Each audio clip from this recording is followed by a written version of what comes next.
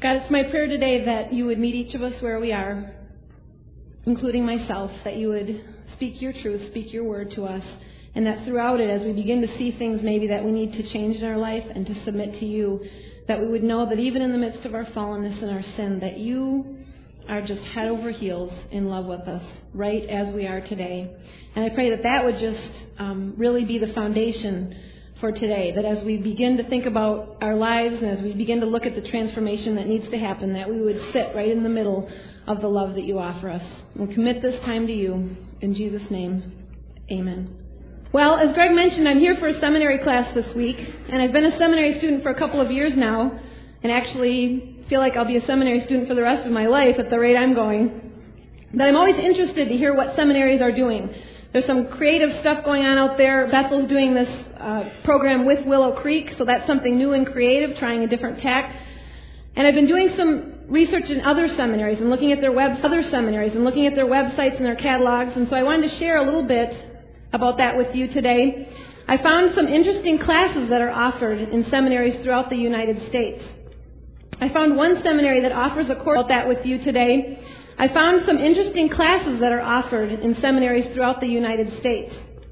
I found one seminary that offers a course in wilderness camping. I found several seminaries who offer classes called hymnology, where you get to study the old hymns. That go over real big in a place like this. There's a class at one place called The Pastor's Home. I don't know if that was decorating tips or what. One called Hamartiology and Soteriology, whatever that is. Studies in the Hagiographa, whatever that is. Post-colonial theory in the Bible, whatever that is. I like this one called Eating and Drinking with Jesus.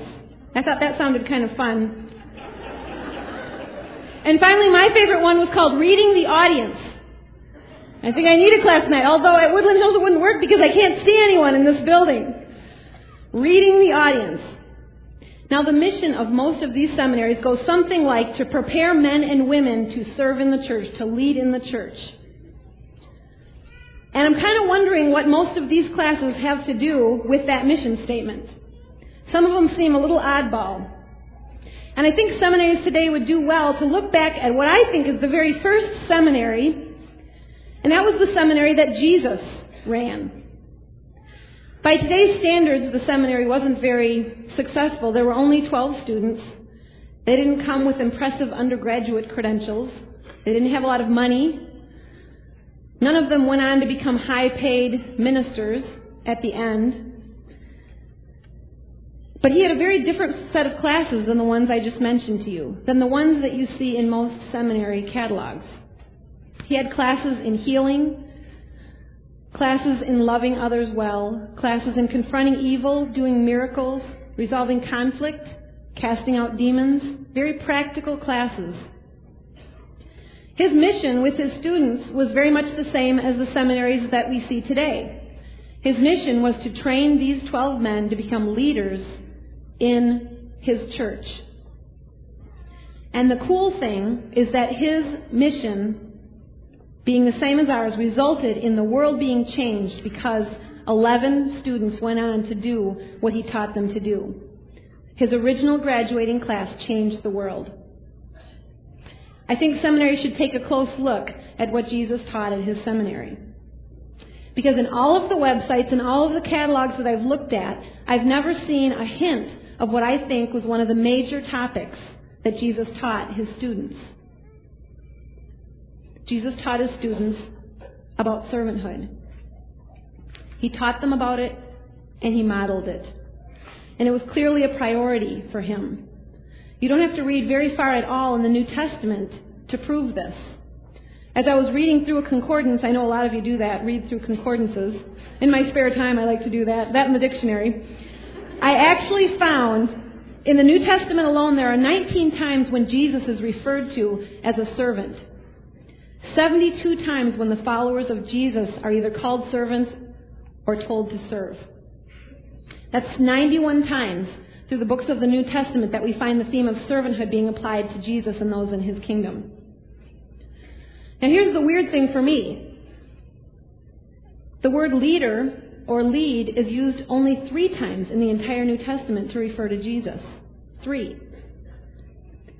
5 times the words leader or lead are used to refer to leadership in the church. 91 times for servanthood, 8 times for leadership. Now this is a huge concern to me. Most of you may be saying, oh, that's interesting statistics, yada yada. This is why it's a concern to me. Because I quit my job here, sold my house, packed up my family, and moved to Chicago in January so that I could do an internship in leadership development. So that I could get a master's degree in transformational leadership. It's a problem for me when I open up the Bible and realize Jesus didn't really talk a whole lot about leadership. I should be doing a master's degree in servanthood because that's what Jesus talked about. The way that we 21st century Christians think of leadership in the church is just not to be found in the New Testament. Matthew 20, Jesus says, whoever wishes to be first among you must be your slave. Mark 10, whoever wants to be great must be a servant. 1 Peter, serve each other faithfully. This is what we're told to do. We're told to serve. Now, how many of you have ever heard the term servant leadership? Servant leadership was a book written by Robert Greenleaf a few decades ago. It's been applied to businesses and churches, and his basic premise is that we need to, instead of thinking of ourselves as climbing the ladder, getting to the top of the pyramid and being in charge of people, we need to instead serve those people who work for us and enable them to do their jobs better. But I have a real problem with that phrase, and in fact it's bugging me recently because I've realized that we focus, when we talk about servant leadership, we think about leadership. The servant word is really small and the leadership word is really big. But when Jesus spoke about it, the leadership word was really small and the servant word was really big. He was all about servanthood. I don't think servant leadership really gets to the heart of what we're called to do. If you picture yourself leading in any context, a family, a group, a team, a soccer club of second grade boys, a church, if you ask the question, how do I servant lead this group? You come to a very different answer than if you ask the question, how do I serve this church, this family, this group? Because when you ask how you servant lead, you tend to still think you're in charge. It tends to still be about you. And you come to answers like, well, I need to empower them. Well, I need to encourage them. Well, I need to be nice to them. And those are all good things. But when you ask the question, how do I serve them? They become the focus. And the answer is, I get down on my knees and I wash their feet. And that's very different. I don't think this is a minor adjustment in thinking. I think it's a major. For me, it's major. I've been in the church my whole life, and I didn't understand servanthood. I'm 35 years old now, not yet middle-aged. And I'm just now beginning to understand that one of the primary messages of Jesus for his seminary students and for us today was about serving. Just about serving. This is what he has to say. If you have your Bible with you, take a look in Matthew 20. And we'll read a few verses. This is Jesus speaking to his disciples who kind of want to be in charge of stuff. And I know, look at that. It wasn't up there the first service. You guys are magical. He's waving. We're going to read Matthew 20, 25b to 28. And I'd like you to look at this as though you've never seen it before. As though this is the first time. Because I read this verse my whole life and I never understood it. You know that the rulers of the Gentiles lord it over them, and their high officials exercise authority over them. Not so with you. Instead, whoever wants to be great among you must be your servant, and whoever wants to be first must be your slave. Just as the Son of Man, Jesus, did not come to be served, but to serve and to give his life a ransom for many.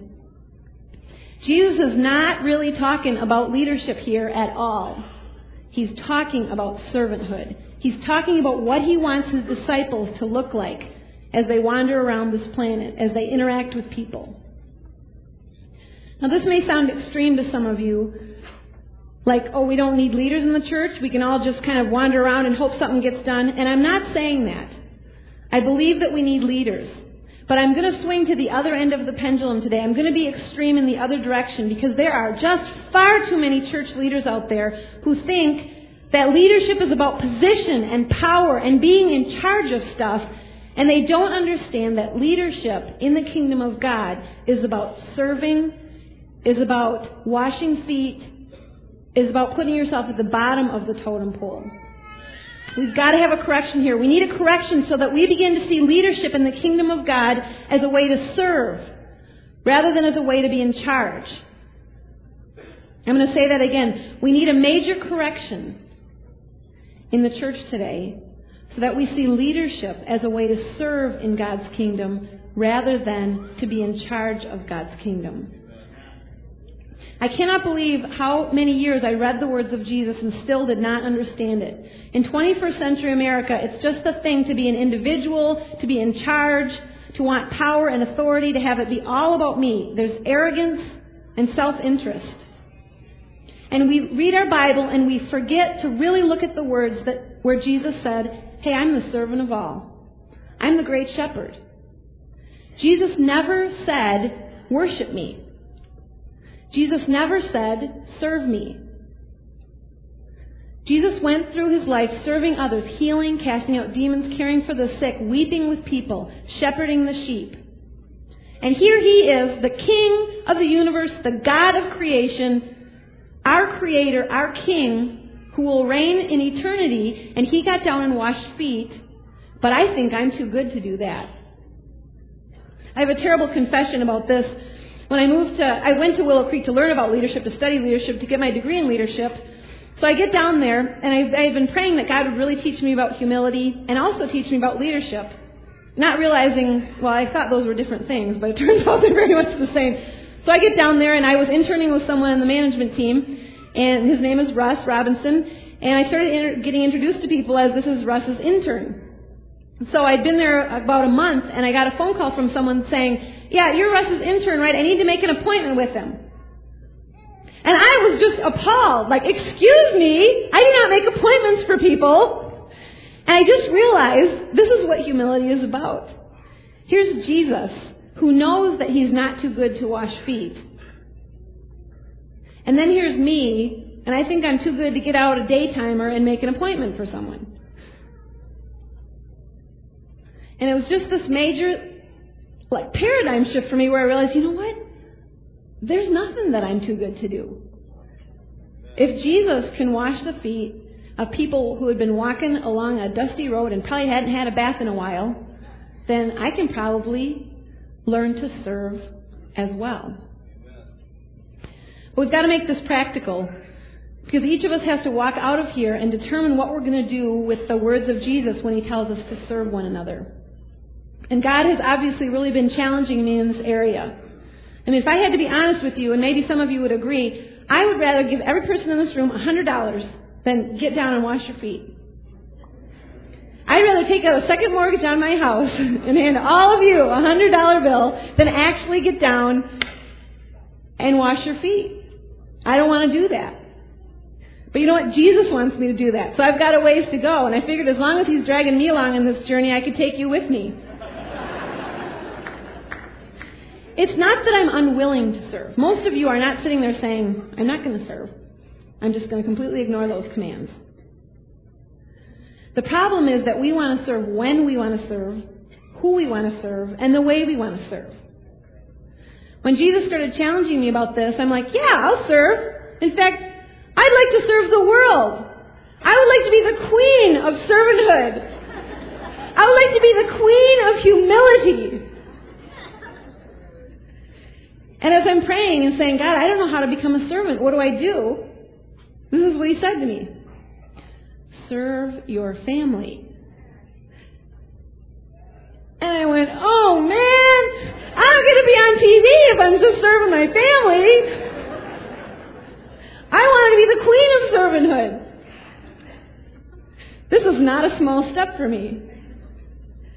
He asked me to serve my family, and so I've been trying to be obedient, and man, I am bad at it. It's one step at a time. I literally will pray, okay, God, help me today to see it. Because it's not even that I won't do it. I don't even notice it. So I've got that first step to take, and maybe some of you are with me, just to even notice the need. So last month, we're eating at a fast food restaurant, my family, Dave and Connor and Hadley and I. And I noticed that Dave had run out of water. And I thought, I can do this! So I said to him, hey Dave, do you need some more water? And my husband, who knows me well, said, why were you going over there? And I said, yes. And I took his water cup and I went over and I filled it up with water. I am the queen of humility right now. So I gave him this water, and of course he's looking at me like, gee, I wonder what drug was she on, because this was completely out of the ordinary. But here was the lesson for me that day. 5 minutes later, my son Connor, who's 11, noticed that I didn't have any water. We didn't have any conversation about the water thing. I just got the water, filled it up, and put it back. Dave looked at me funny and said, thanks. That was the whole thing. Connor said to me, Mom, can I get you some water? And I said, sure. And he got up and he went over and filled up my water and came back and put the water down. And I thought, there is power, transforming power in servanthood. That was just a little thing. And my son saw something that looked like something he was supposed to do, that looked like Jesus, just a little thing. And he took it on himself to follow that example. And now I'm hoping that I have another 11 years with him to do a better job of showing him how Jesus would behave if he was in our family. I want to talk about a couple of things that servanthood is not before we go too far. Because servanthood is not a popular thing. We don't talk about it a lot today. It's not taught about. Nobody models it hardly. And so when we think about servanthood, we can get some kind of skewed ideas of what it's about. So I want to correct a few of those things. And then I'm going to talk for a minute about what servanthood is. And then I'm going to give you some jumping off points. How can you get started on a journey to become a servant person? The first thing, servanthood is not a way to get ahead. I don't know about you, but I used to read those verses in Matthew and think, okay, whoever wants to be great, they just have to serve. So I'll go for a while and I can serve, and then I'll get promoted to be great, and then I don't have to serve anymore. And that is just a really bad way to interpret those verses. And that's a wrong motivation. Because what the verses are really saying is, if you're great, then you'll be a servant. That is the definition of a great person in the kingdom of God. If you want to be first of all, then you'll be a slave. Because the definition in the kingdom of God of a person who is first is a person who serves. And we have this weird idea that we can get promoted out of servanthood, when the real message, 91 times all through the New Testament, is that the life of a follower of Jesus is about servanthood from beginning to end. When you serve until you die. You don't get promoted out of it. It's not a way to get ahead. We don't give in service so that we can gain greatness. We give in service because that's what greatness looks like. And Jesus modeled that better than anyone. So we have to be clear that servanthood is not a strategy for getting ahead. That's a wrong motivation. Second thing it's not is an excuse to be a doormat. And I want us to take this very seriously today, because there are people walking around who have the opposite problem I do. I'm, arrogant sometimes. Other people have the problem, really, where they don't have any confidence in themselves, where they've allowed themselves to be a doormat. They don't have any boundaries. And so some of those people will walk out of here even more unhealthy if you don't understand that servanthood is not about being a doormat.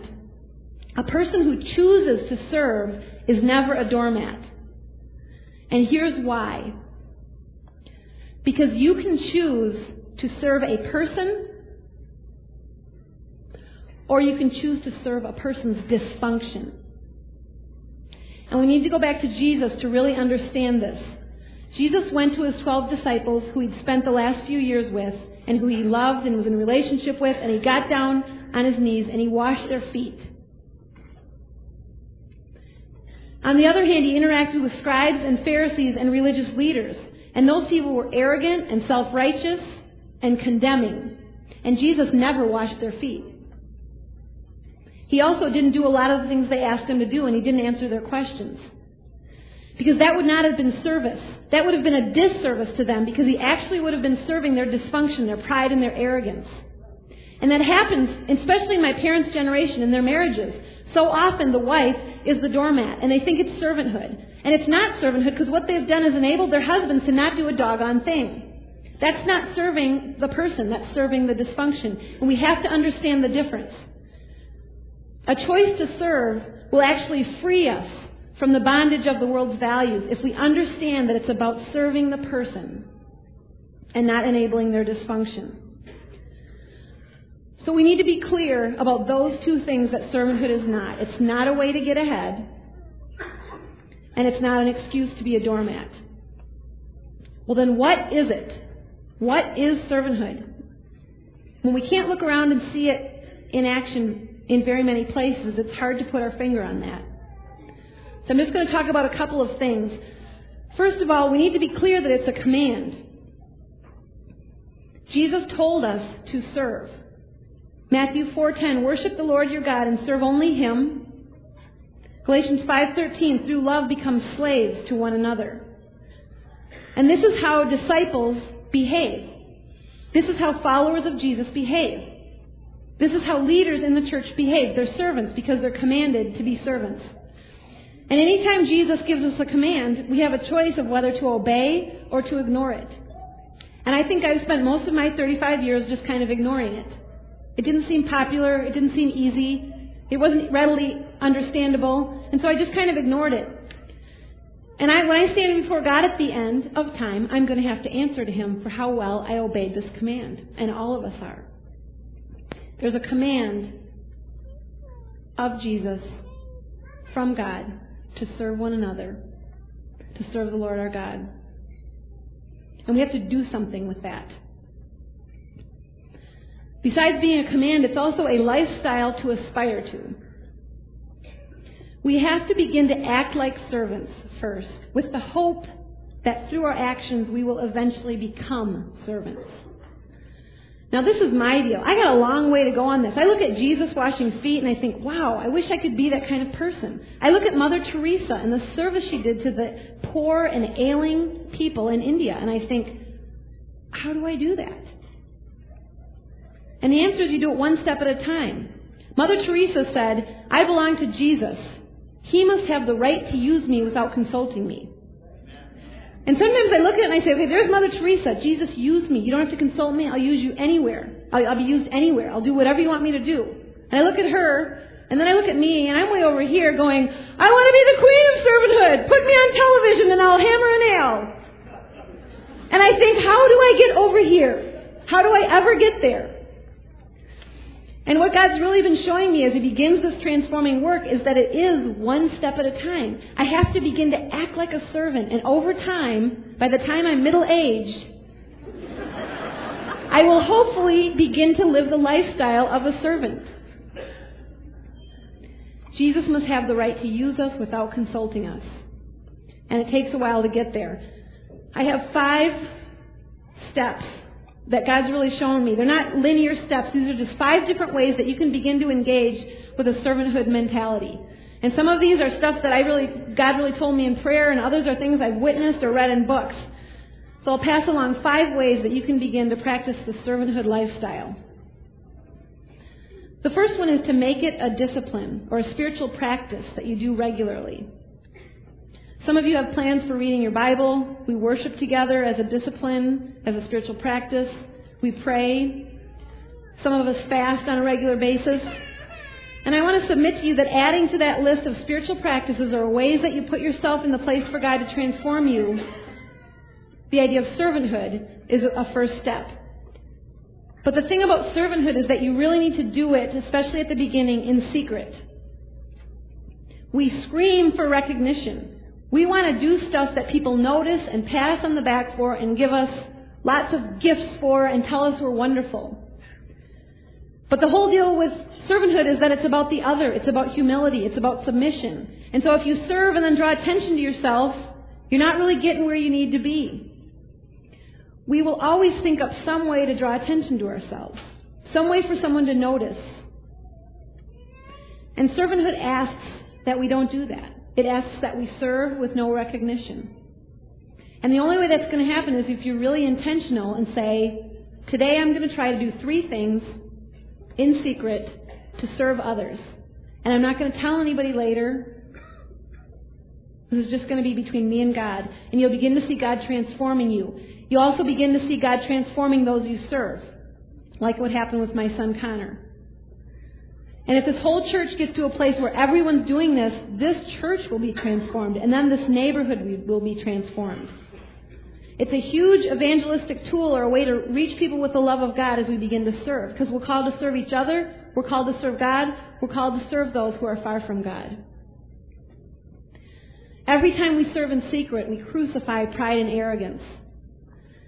And I don't know how many of you are like me, but I need my pride and arrogance to be crucified on a regular basis.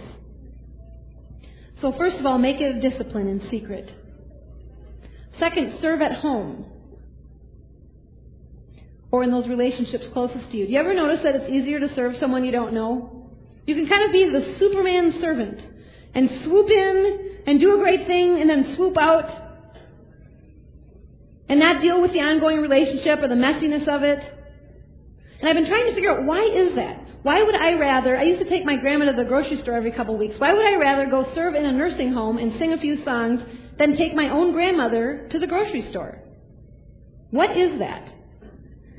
And what I finally figured out is that those closest to us, they already know that we're not really servants and that we're kind of jerks sometimes. And you almost feel stupid serving them because they know. This is weird. It's like in that restaurant, if I'd have seen an elderly person across the room that needed some more water, I could have been a Superman servant. And I could have gone over and got her a cup of water and maybe even a Diet Coke. And I could have swooped back to my table, and I know that woman would have thought, that is just a great person over there. But when I get my husband a cup of water, I know he's thinking, yeah, you're still a jerk, but thanks. So there's a part of serving those closest to us that requires humility. I cannot go be a Superman servant in my home because they know me. They know the real me. They know the transformation that needs to happen. They know the struggles. Where the person across the room, if I only have to show my good side, I can be Superman. So this discipline needs to be engaged with those closest to home. And I know that's why God told me to do that. That's why He didn't tell me to go serve the universe and be queen of humility. He just told me to serve my family. That's where it begins. Third, we need to show up authentically when we're going to serve. My mom had 6 kids and my dad, and she'd go to the grocery store once a week and bring home a truck full of 350 bags of groceries and 28 gallons of milk. And all of us would kind of hide because we didn't want to help bring the groceries in. But we wanted to eat them, so when she was like almost done, then we'd all show up and say, oh, did you need help with that? You know, that's just a dumb question.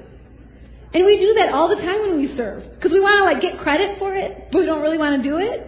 So we wait until the very end, and then we say, oh, I wish I'd have been here sooner. Did you need help? So my thing about showing up authentically is no more dumb questions. I have a good story about dumb questions. Ken Davis is a Christian comedian, and he speaks at Willow Creek every once in a while. And he tells the story of getting on an airplane, walking down the aisle, sitting down in a seat, and he happened to sit down on a newspaper. And the guy in the seat next to him turned to him and said, are you reading that? Not kidding. Ken looks at the guy, stands up, turns the page, says, yes, I am.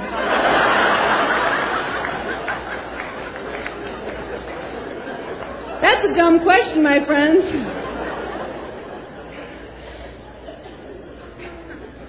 Authentic servanthood requires that we set aside our dumb questions and show up when service is needed.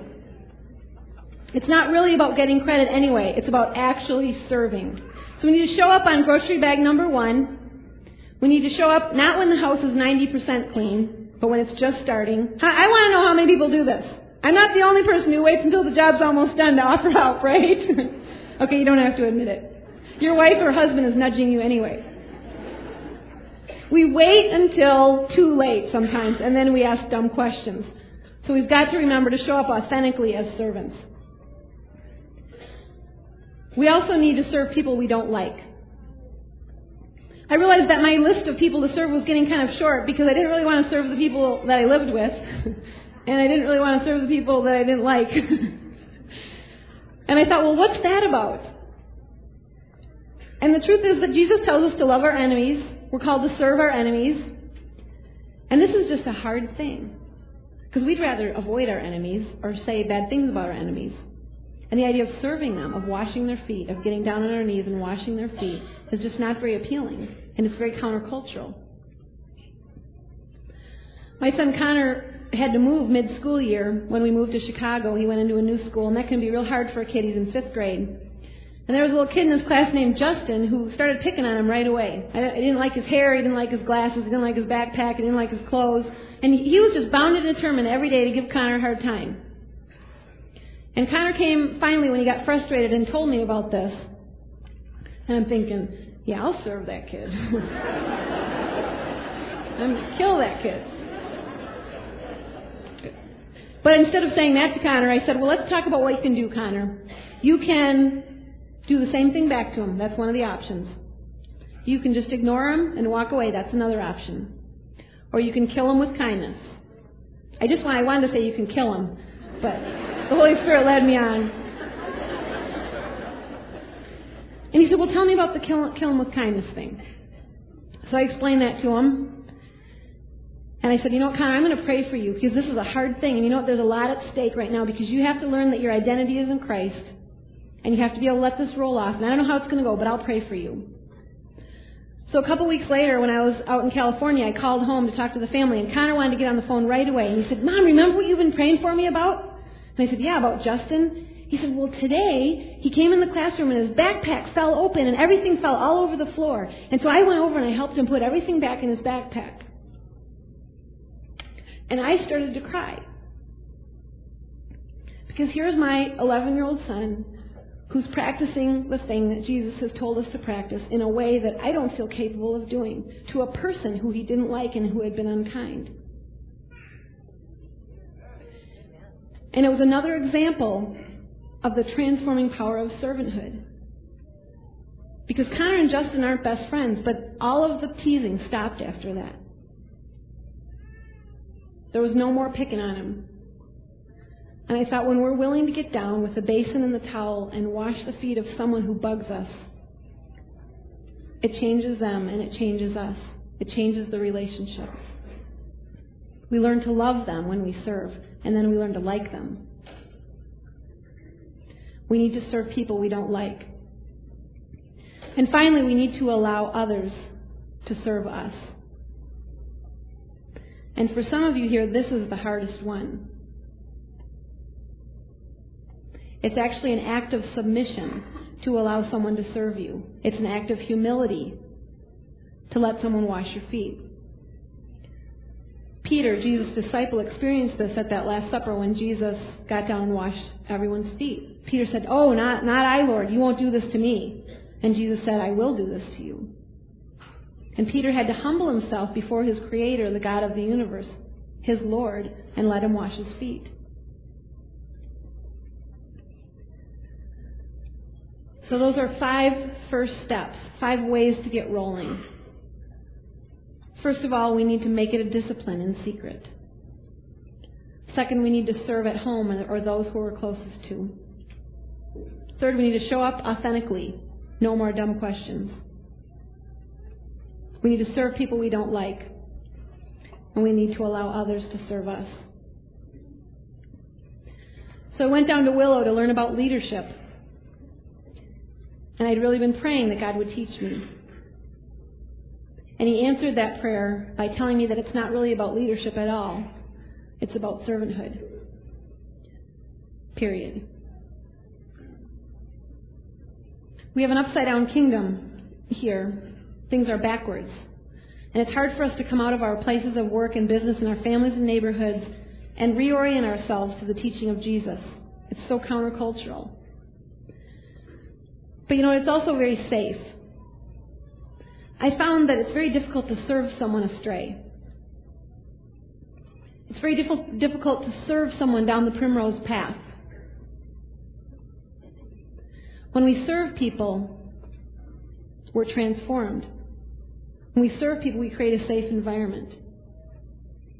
When we serve people, we honor God. We show ourselves to be obedient disciples. I was reading a book recently, and the author was making the case that we are being most closely what we are created to be when we serve. when we begin to act like Jesus, when we realize that true life is found in giving our lives to others. We were created to serve. Well, about 2 days later, I was reading in Revelation 5:10, and it says we'll reign in the end. We will reign with God in His kingdom in the end. And I thought, I was created to serve, but I'm going to end by reigning. What's that all about? And what I realized is they're not antithetical ideas. They're two sides of the same coin. And if you read through the New Testament and through the life of Jesus with that in mind, you begin to realize that's what Jesus did. He was the God of the universe. He created all of us. He was all-powerful. He was a ruler of all. He was God Himself. And He came down here to serve us, to heal us, to cry with us, to wash our feet, to show us love, to give His life for us. And throughout it all, He was a king. But also throughout it all, He was a servant. He perfectly manifested both. And I got excited to think, wow, in the end, when we reign with Him, it's because we've learned to serve one another well. And we've learned to serve our God. That's what reigning is. And today when we serve, we're learning to reign in this upside-down kingdom. And I thought, what other kind of God would be that creative to create a universe where in the end, serving and reigning turn out to be the same thing? And I was so excited because now I have a vision for leadership. Now I understand what God meant leadership in the kingdom to be. And I'm not there yet. None of us are there yet. It's a lifelong journey. But to have a vision that to learn to serve in this lifetime results in the coolest kind of leadership in the kingdom of God in the end. And I want to challenge each of you as we go out to think of yourselves as servants in God's kingdom. And to think of yourselves as placed in your family, in your church, in your group, as a person who God put there to serve. And to think about what that would mean. It's been said that a leader is someone with a compass in their head and a magnet in their heart. But I think that a leader really in the kingdom is someone with a compass in their head and a magnet in their heart, and most importantly, a towel in their hand. Let's pray.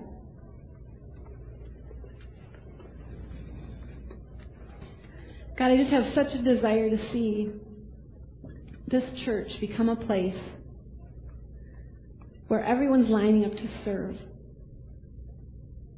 where everyone becomes a channel through which your power works in a servanthood way.